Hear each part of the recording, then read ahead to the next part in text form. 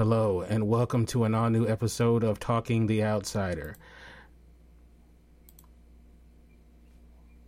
I am your host, Kente, all the way live from Los Angeles, California, and I'm so happy to be here with you today. And I'm here with my beautiful, talented co-host, the one and only Jen. Hey, how is everything going? I'm super excited about Talking the Outsider. This is one of those series that I feel like is such a sleeper in the sense that a lot of people don't know about it, or if they do know about it, they do not know how California, good it is. And I'm so happy to be you here and I with to you be able to today. discuss this is really kind of awesome. There's so much in this series that I definitely want to share. And the pilot episode of this is, I think, one of the best in terms of Stephen King adaptations that I've seen in forever. So I'm really super excited to have a chance to discuss it. And also, something interesting that I was just thinking about, because we had done kind of a recap of the book, something that I just thought about was how incredibly monumentous it must have been to take this on. When I think about how big the idea is behind the what's happening and how they decided to adapt it, I have to say I'm really impressed with a lot of people that are involved in this series, and I've got to give a huge shout out to Jason Bateman, because what vision behind seeing this that he thought was here in terms of potential is it was quite a good foresight for him to have. Yeah, definitely. Jason Bateman, Richard Price, they have such a great, cast of talent that is, helping out with putting this show on. And I just think, as executive producer, I just feel like he's got, clearly he saw some good vision in this, and he was right on with it. Yes. So we're going to definitely talk about that. This is episode 2, because we reviewed the whole book. So just in case you haven't heard, you can go back and listen to our review of the book. We talk about it in a general sense for the first half, and then we warn you when we start going into the spoiler part of the book. So you can, even if you haven't read the book, you can at least listen to the first half of that podcast and find out about the book. Now, we've finished the book, both of us, so we know we're well versed in it. We're not going to spoil you. And some things are not spoilers anyway. So because the book and the TV series definitely is changes up. So let me first start off by talking about, HBO has a great track record of programming, and they have some really good procedural stuff. You have True Detective, you had the Night Of, you have, some really good programs. So when I heard that HBO was in fact going to be the network that was going to carry this material, I got excited. What about you? Definitely. And, something that I know HBO does is they vet their series fairly extensively before anything even hits the screen. And to sort of, again, this goes back to what I was talking about with Jason Bateman, the idea that they had such a really big sort of involvement from people says to me that there was not just a big hype about it, but that there was some real quality behind what was happening. One thing also that I think HBO allows for us to sort of see and do that other networks or platforms might not do is HBO is never afraid to sort of like take a chance on some things. I mean, as much as, from a financial perspective, they want to make money.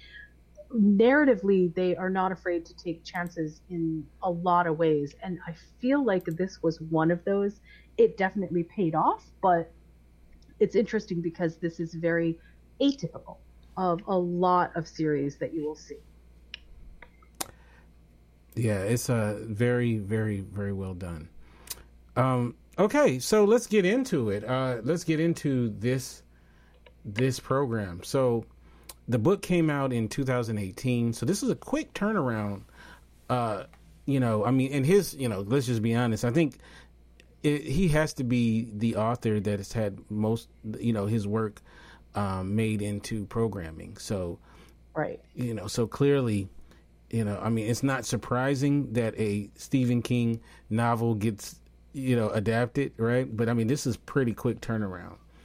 I want to mention something because I feel like there was an ambiguity here. And so as we sort of set up what's happening inside of the series, this relates to the book, but it also is sort of like what we are seeing on the screen.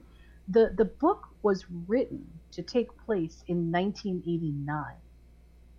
And that is that as we are seeing things on the screen, it is not that's not very clear to us, I don't think, in terms of what we see in the first pilot. So and it may be that they decided to sort of like move a little bit away from that, but I feel like that's an important sort of aspect to kind of make, because in some ways they rely on a gray areas that feel like, why wouldn't they just immediately know? Don't they have a crime and forensic lab and all of that kind of stuff? Thank you. Yeah, that's something that definitely needed to be said. Okay, so let's talk about who's in this series. Ralph Anderson, who is the main protagonist, is played by the actor Ben Mendelsohn, who's, I believe, Australian, right? Is he? Yeah, I believe, he's like an Australian actor. He's definitely not American, for sure. But, so he's the lead. Playing his wife is Mare Winningham, Jeannie Anderson. And Jason Bateman plays Terry Maitland. And his wife is played by Julianne Nicholson. You might remember her from Law and Order: Criminal Intent. She was on there, as well as many other things. She's a fantastic actress. And so those are the main characters. We have Bill Camp, who plays Howard Solomon, and then we have other actors. As we go along, we'll round those out. So, and we're not going to spoil. These episodes will be purely based on these specific episodes. So you can, if you're following along, if you only seen the first episode, you can definitely listen to this podcast. No spoilers about what happens in the future, including the novel. We only will talk about the novel as it relates to the specific episode. So, much like the novel, the series starts off somewhat similar. The novel starts off with they're on their way to arrest Terry Maitland, and they're also talking with the different witnesses. So, just to let people know what the synopsis of this episode and the series is: when the body of an 11-year-old boy is found in the Georgia woods, Detective Ralph Anderson launches an investigation into the gruesome murder. Eyewitnesses and physical evidence point to a local teacher and baseball coach, Terry Maitland. The director of this episode is Jason Bateman. The writer is Richard Price. Okay, so it has a flurry of eyewitness testimonies that put Jason Bateman's character, Terry Maitland, at a potential scene of a crime. Well, not a potential scene of a crime, but with the victim, who is Frankie Peterson, the 11-year-old boy. And very quickly, we are told that he is not just the prime suspect, the likely killer, even though we never see him actually doing the deed. Mm-hmm. Go ahead. So let's also, because this is such a visual story, and because we have something that I think I've sort of called it gray storytelling, and it's not gray storytelling as in there's an ambiguity to it. It's gray storytelling as in you'll notice that it is shot with a kind of almost gritty feel to it. It's muted. All the colors are very muted. In a lot of ways, it's very dark. There's where we see shadows, the shadows almost feel like they are practically non-existent. There's just such a level of different saturation in the color content of the series. The reason that this is important is because as we're watching what's unfolding, we see there are certain splashes of color that we see that become very important. And one of them is in the very beginning, we see blood on a smear of blood as the man is walking his dog. You see a smear of blood on a white van. And that white van with the smear of blood is basically then that segues into the man and the dog finding the body in the woods. This is one of those sort of instances where if the level of visual storytelling in cues is really, it's very pronounced. So where I feel like I can add a little bit of information about what those things are, I definitely will do that as we go. But that, I feel like that's important because the van is also, that's sort of a big question in the first episode. Where is this van even from? Yes, and what I'll try to do is, let me pull it up. What I'll try to do is, let me pull up, I'm trying to have visuals to go with what we're talking about when possible. Okay, sorry about that. So, let's see, you said the van, right? Right, and it features prominently throughout this first episode because all of the eyewitnesses basically put Terry Maitland in this white van. The little girl who testifies or who comes in for the interview, and then the witness who was the shopper also see him in the white van. Okay, so here, let me start off by giving you guys, if you're watching, you can see this. Obviously, if you're not watching, you will not see this. But there's the van and there's the dog seeing it. And there we see the blood right on the outside. All right. So very early on, like I said, we are pushed into this storyline, and we start to get the impression that this Terry Maitland character is a not only a murderer, but one of the worst kind, murderer of a child. And they actually show the dead body of the child, which kind of took me by surprise because I didn't expect to see it, And it's a messy crime scene. I mean, right. It is just absolutely messy from start to finish. It's in no way can you believe that somebody did this in a way that was meant to hide or cover any of the evidence around. It was just absolutely chaotically messy at the crime scene itself, which is also very important. Yeah, very much so.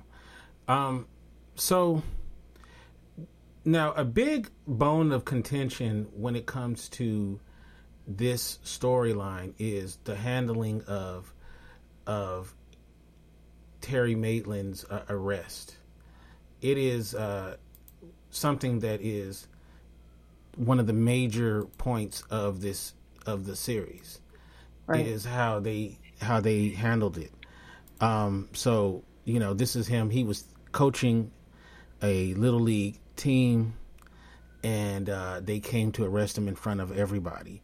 So that's one of the big bones of contention. Was this necessary? Could they have handled it another way? What do you think about that decision on the part of Ralph Anderson because this is very much a Ralph Anderson decision? So, interestingly, it's a small town, and we know that, anybody who's anybody, especially anybody who's got kids, is going to be at the game, either to support their own kids or support their neighbors' kids or whatever. So it was very showy. And the thing that this sets up right away is that Ralph has a chip on his shoulder, a very big chip on his shoulder. And it really feels like this is so personal. It does not feel like this decision was made in some way to further justice or, give us some sense that he's a good cop or anything. It feels incredibly vindictive. Right. Now, this is the first part where I'm gonna talk about the difference between the novel as well as the TV series is in the novel. Ralph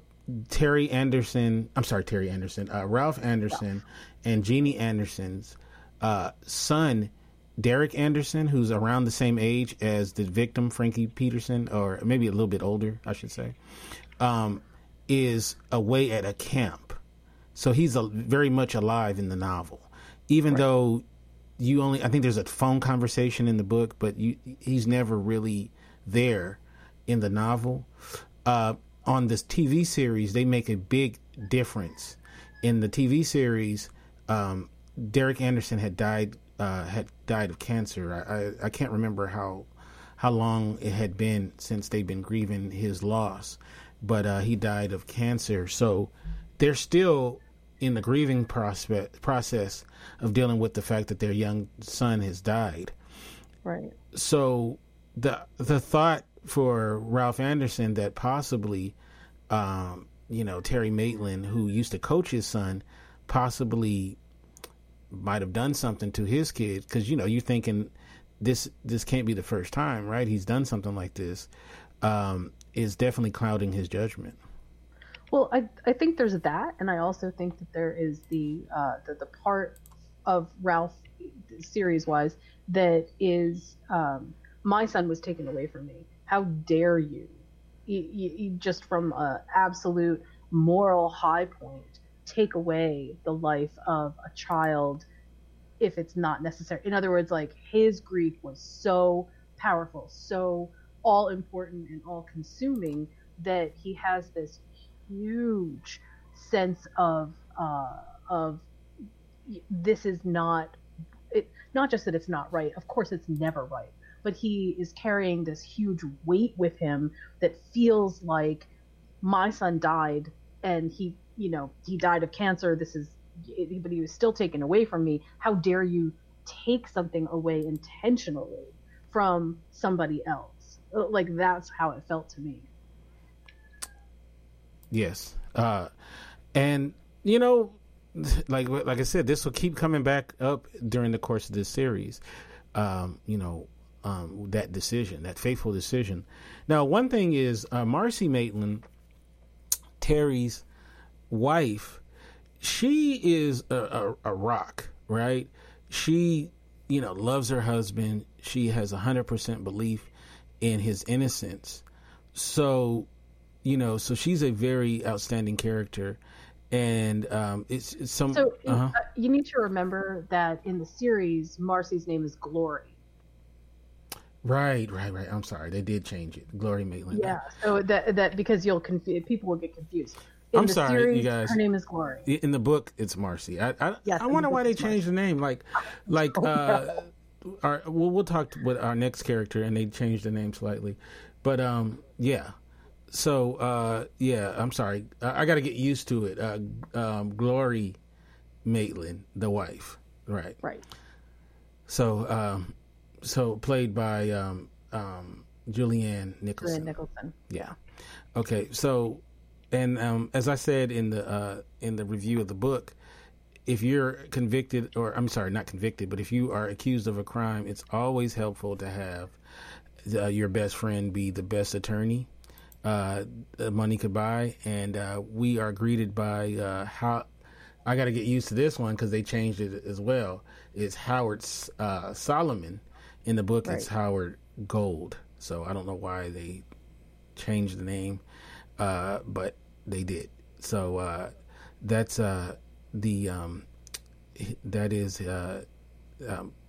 Glory Maitland. As I got to get used to it, Glory Maitland gets on the phone and calls her, her husband's best friend, attorney, and says what happened, and then he starts giving her, lawyer speech, like, okay, don't say nothing, do this, da. So all of this stuff starts to come in. Also, while they're showing in real time the arrest of Terry Maitland, they're intercutting with the detective work that was done to land that it was him. So we see, and it's very brilliantly edited and shot and done. And all the interviews of, the witnesses and I mean, from young, old to, sketchy people, people who saw something, right? And what was interesting about those interviews was, and so telling, was the way that Terry Maitland appears to speak to the people or interact with the people that are the witnesses who have seen him in the white van. And one of them is this little girl, and he tells this little girl it's okay to cry, like encouraging her actually to cry. See, it was such an interesting character injection right there. You're right. It was absolutely brilliant. Yeah. And this is it right here. The young girl who sees him go into the van, so still got blood all over him. Oh my god! Right, and that's really terrifying. And I believe he says that he cut himself on a branch or something. I can't remember exactly what his excuse was to the girl. And there's a scene where he drives around, and you're like, "Wait, is he gonna do something to this girl or what?" And then he just kind of drives off. So, but that's where he tells her that it's okay to cry. Yeah.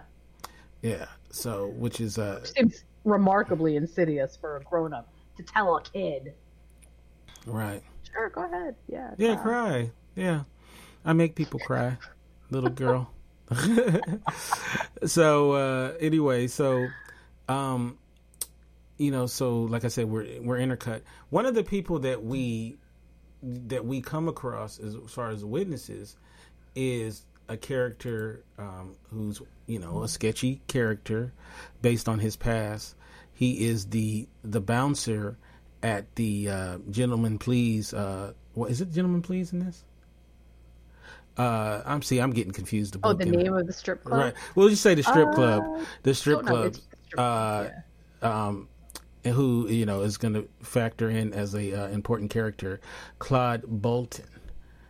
So he talks about his encounter with Terry Maitland, and it's a very weird encounter. And first of all, the fact that Terry Maitland, who's very much a family man and whatnot, was even in the strip club. Remember, he thinks he's lost. Like, hey, are you lost? Like, why are you in here? Because he's not used to. He just wouldn't. He wouldn't seem like a person that would be in this sort of place. So, and as we find out with other people who witnessed him and his behavior, that was very bizarre. But all this stacks up to insurmountable evidence, right? I wanted to ask you a question. Sure. What did you think about sort of the I'm going to put this in kind of air quotes, insta-guilt that people were ready to believe about Terry Maitland? It's so fascinating to me that nobody really even at least that we saw, stopped to say, well, maybe he's not guilty. I mean, do we really know? What do we actually know about this? It was like they heard that he was the killer, and then that was it. Now in everybody's mind, he's the killer. Well, one thing I would say is that, a lot of people, if the police say that you did something, you did it. You know what I'm saying? Like, there's people that believe like that. Like, if the law says you did it, you are guilty. You are a scumbag. So I think that's where we're at with that, is people, they trust the law, and the law says it. And then there's witnesses, and people talk. It's a small town. People are saying what they saw, what they know, or they think they know. So that's how it happens, So it's not a lot of nuance. And people like to believe the worst of people, too. It's unfortunate. That's what I was thinking, too. I was thinking, boy, how ready were these people to just sort of all glom onto this idea that even though he was an absolute pillar of the community in terms of being involved in kids and giving his time and all of that, that even despite that, they were just ready to sort of crucify him on the spot because, oh my God, he, what a terrible thing. And this is one of the ways that I feel like the show really succeeds. Whereas I'll just make a quick comparison to the book, where the book really sort of narrates for us a lot of what's happening. The show obviously has to tell us a lot through by showing us without having extended dialogue some things, and it really succeeds because there are moments, in especially the pilot episode, where we are led down these paths, and those paths are so revealing that we get an overall sense of what's transpiring without anybody having to tell us exactly what's transpiring. Yeah, and that's the difference between a novel and a television show. And they made some differences on the show that made great narrative sense for a TV show, I thought, and some of the things that they are including a little bit earlier than the novel, I think it works very well for the program. So so I think it's pretty good. So all right, so during this episode, they all get him in a room, and they start telling him, you're gonna fry. Right. Like, we got you dead to rights. Yep. We want you to admit what you've done. And obviously, he doesn't, he believes he didn't do it. I don't know any other way to say it, right? So he's like, well, this is crazy, right? And how can you do this to me? How could you arrest me in front of everybody? Why, and Howie Gold is like, couldn't you have talked to my client before you did what you did, Right. So, and I think this is good though, because I feel like this is the kind of stuff that lets not just the kind of person that Ralph is, but it also allows for a little bit of room for some redemption, because ultimately, I think, in terms of when you make a choice like that, I think you always have to be thinking about that, right? You always have to be thinking about, well, what if I made the wrong choice? And clearly for him, he was so convinced that this was the right choice to make that there were no misgivings at all. Like, to do something so publicly, you would have to have such a strong steel resolve that this was absolutely going to turn out exactly the way that you thought it was going to turn out. So that was quite interesting. Yeah. So one thing that they do that's somewhat different than a novel is when Terry Maitland is actually in jail, there's this whole piece up where inmates are threatening him, So, inmates are threatening him, threatening his life. Right. And, and there's a scene where they're going to put him in the cell with some people who've already threatened him. Because, one of the worst crimes you could commit in a prison situation is murdering a child. So, right. Of course, even the people in prison, they don't support that. So that's something that was definitely added for the TV show is that. Another thing that I think we have to talk about is that, obviously losing your child in any way, but definitely a horrific manner, is one of the worst things that can befall anybody, right? And so the Peterson family, who lost their 11-year-old, son and brother, they are obviously having a very tough time with all of this. And we get some insight into how they're dealing with it. And the mother, this is this beautiful scene where the mother just loses it and takes a bat and just starts just busting up her own home, you know, and I thought that was very well done, and it just shows, you know, the toll that is put on to this family. I'm going to interject something sort of from an anecdotal standpoint. I actually lost a child myself. And there is nothing on this planet that even comes close to that kind of grief. It is an absolute sort of all-consuming feeling. And no matter how much time goes by, it's there, that piece is always like super sharp in your mind. And so from a purely empathetic level, there is something so absolutely profound about that scene, because it really encapsulates just the level of grief that these people are feeling. It is not, it's anger that you don't have any way to fix the situation.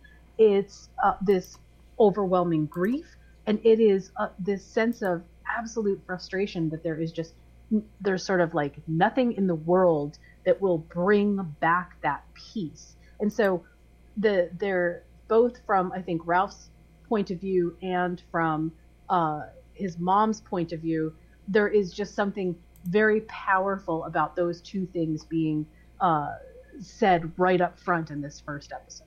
Yeah. Grief is a major part of this series, and how people deal with it, and the effects, and the deafening effects that on a town, on a family, and then our main, you know, protagonist is dealing with grief, you know, before everything even starts. So unresolved grief, just because, you know, sometimes you can actually get to the point where your grief is it's a part of you. You assimilate it into who you are, but we can clearly see that Ralph has not come to grips with it yet. Yes. So what ends up happening is it becomes like an arms race of who's going to get to the evidence first. Right. And Howard Solomon hires a guy named Alec Pelly, who's a former detective who's now a private investigator. This is this character right here. And he starts to try to find some exculpatory evidence. And, you know, he's very good at what he does. And, you know, both the police detectives as well as the DA's office are engaged in this kind of battle to try to find out, you know, where's some more evidence, you know, that can go either way. So this episode, and like I said, we're going to go into a lot of details, but when it comes to this TV show, but the Terry Maitland says, I could not have committed this crime because I was in this city called Cap City, which is like 70 miles away. Right. You know, that's his alibi. So now he has to, you know, they have to prove, even though he has witnesses, that he is, you know, there's witnesses. There's 3 teachers that he went on a teachers conference. That's something they changed too. In the novel, they go to see Harlan Coben do a lecture. This one, they changed it to like a teachers conference. And so when Alec Pelly starts looking for any kind of evidence that he was really there in Cap City when this murder happened, he's able to find a video of Terry Maitland at the same time this murder is happening, 70 miles away, asking a question at this conference. Right. So that proves that he was somewhere else, not where this murder was happening. And let's not forget that Ralph is under the impression that Terry, at least in terms of the evidence at first, with the messy crime scene and the not trying to hide anything and everything all being out in public, and that one video of him at the train station where it looks like he's turning to look at the camera, all feels like to Ralph, I think in terms of what he's experiencing, that Terry is somehow saying, F you. Right. And I feel like Literally. that's sort of what, yeah, and I feel like that's sort of what propels him into this, absolute sort of nightmare fuel about proving that, ha ha ha, I got you. Yeah, literally F you, which is right here.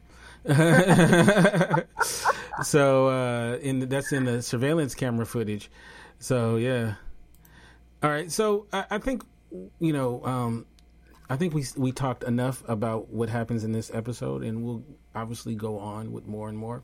So my question to you is, how do you feel about this first episode? Do you feel like you did an adequate job of getting you into it? Was there enough there for you? Well, personally, of course, I've got a vested interest in this, and I had from the very moment that I heard that this had been an announced project.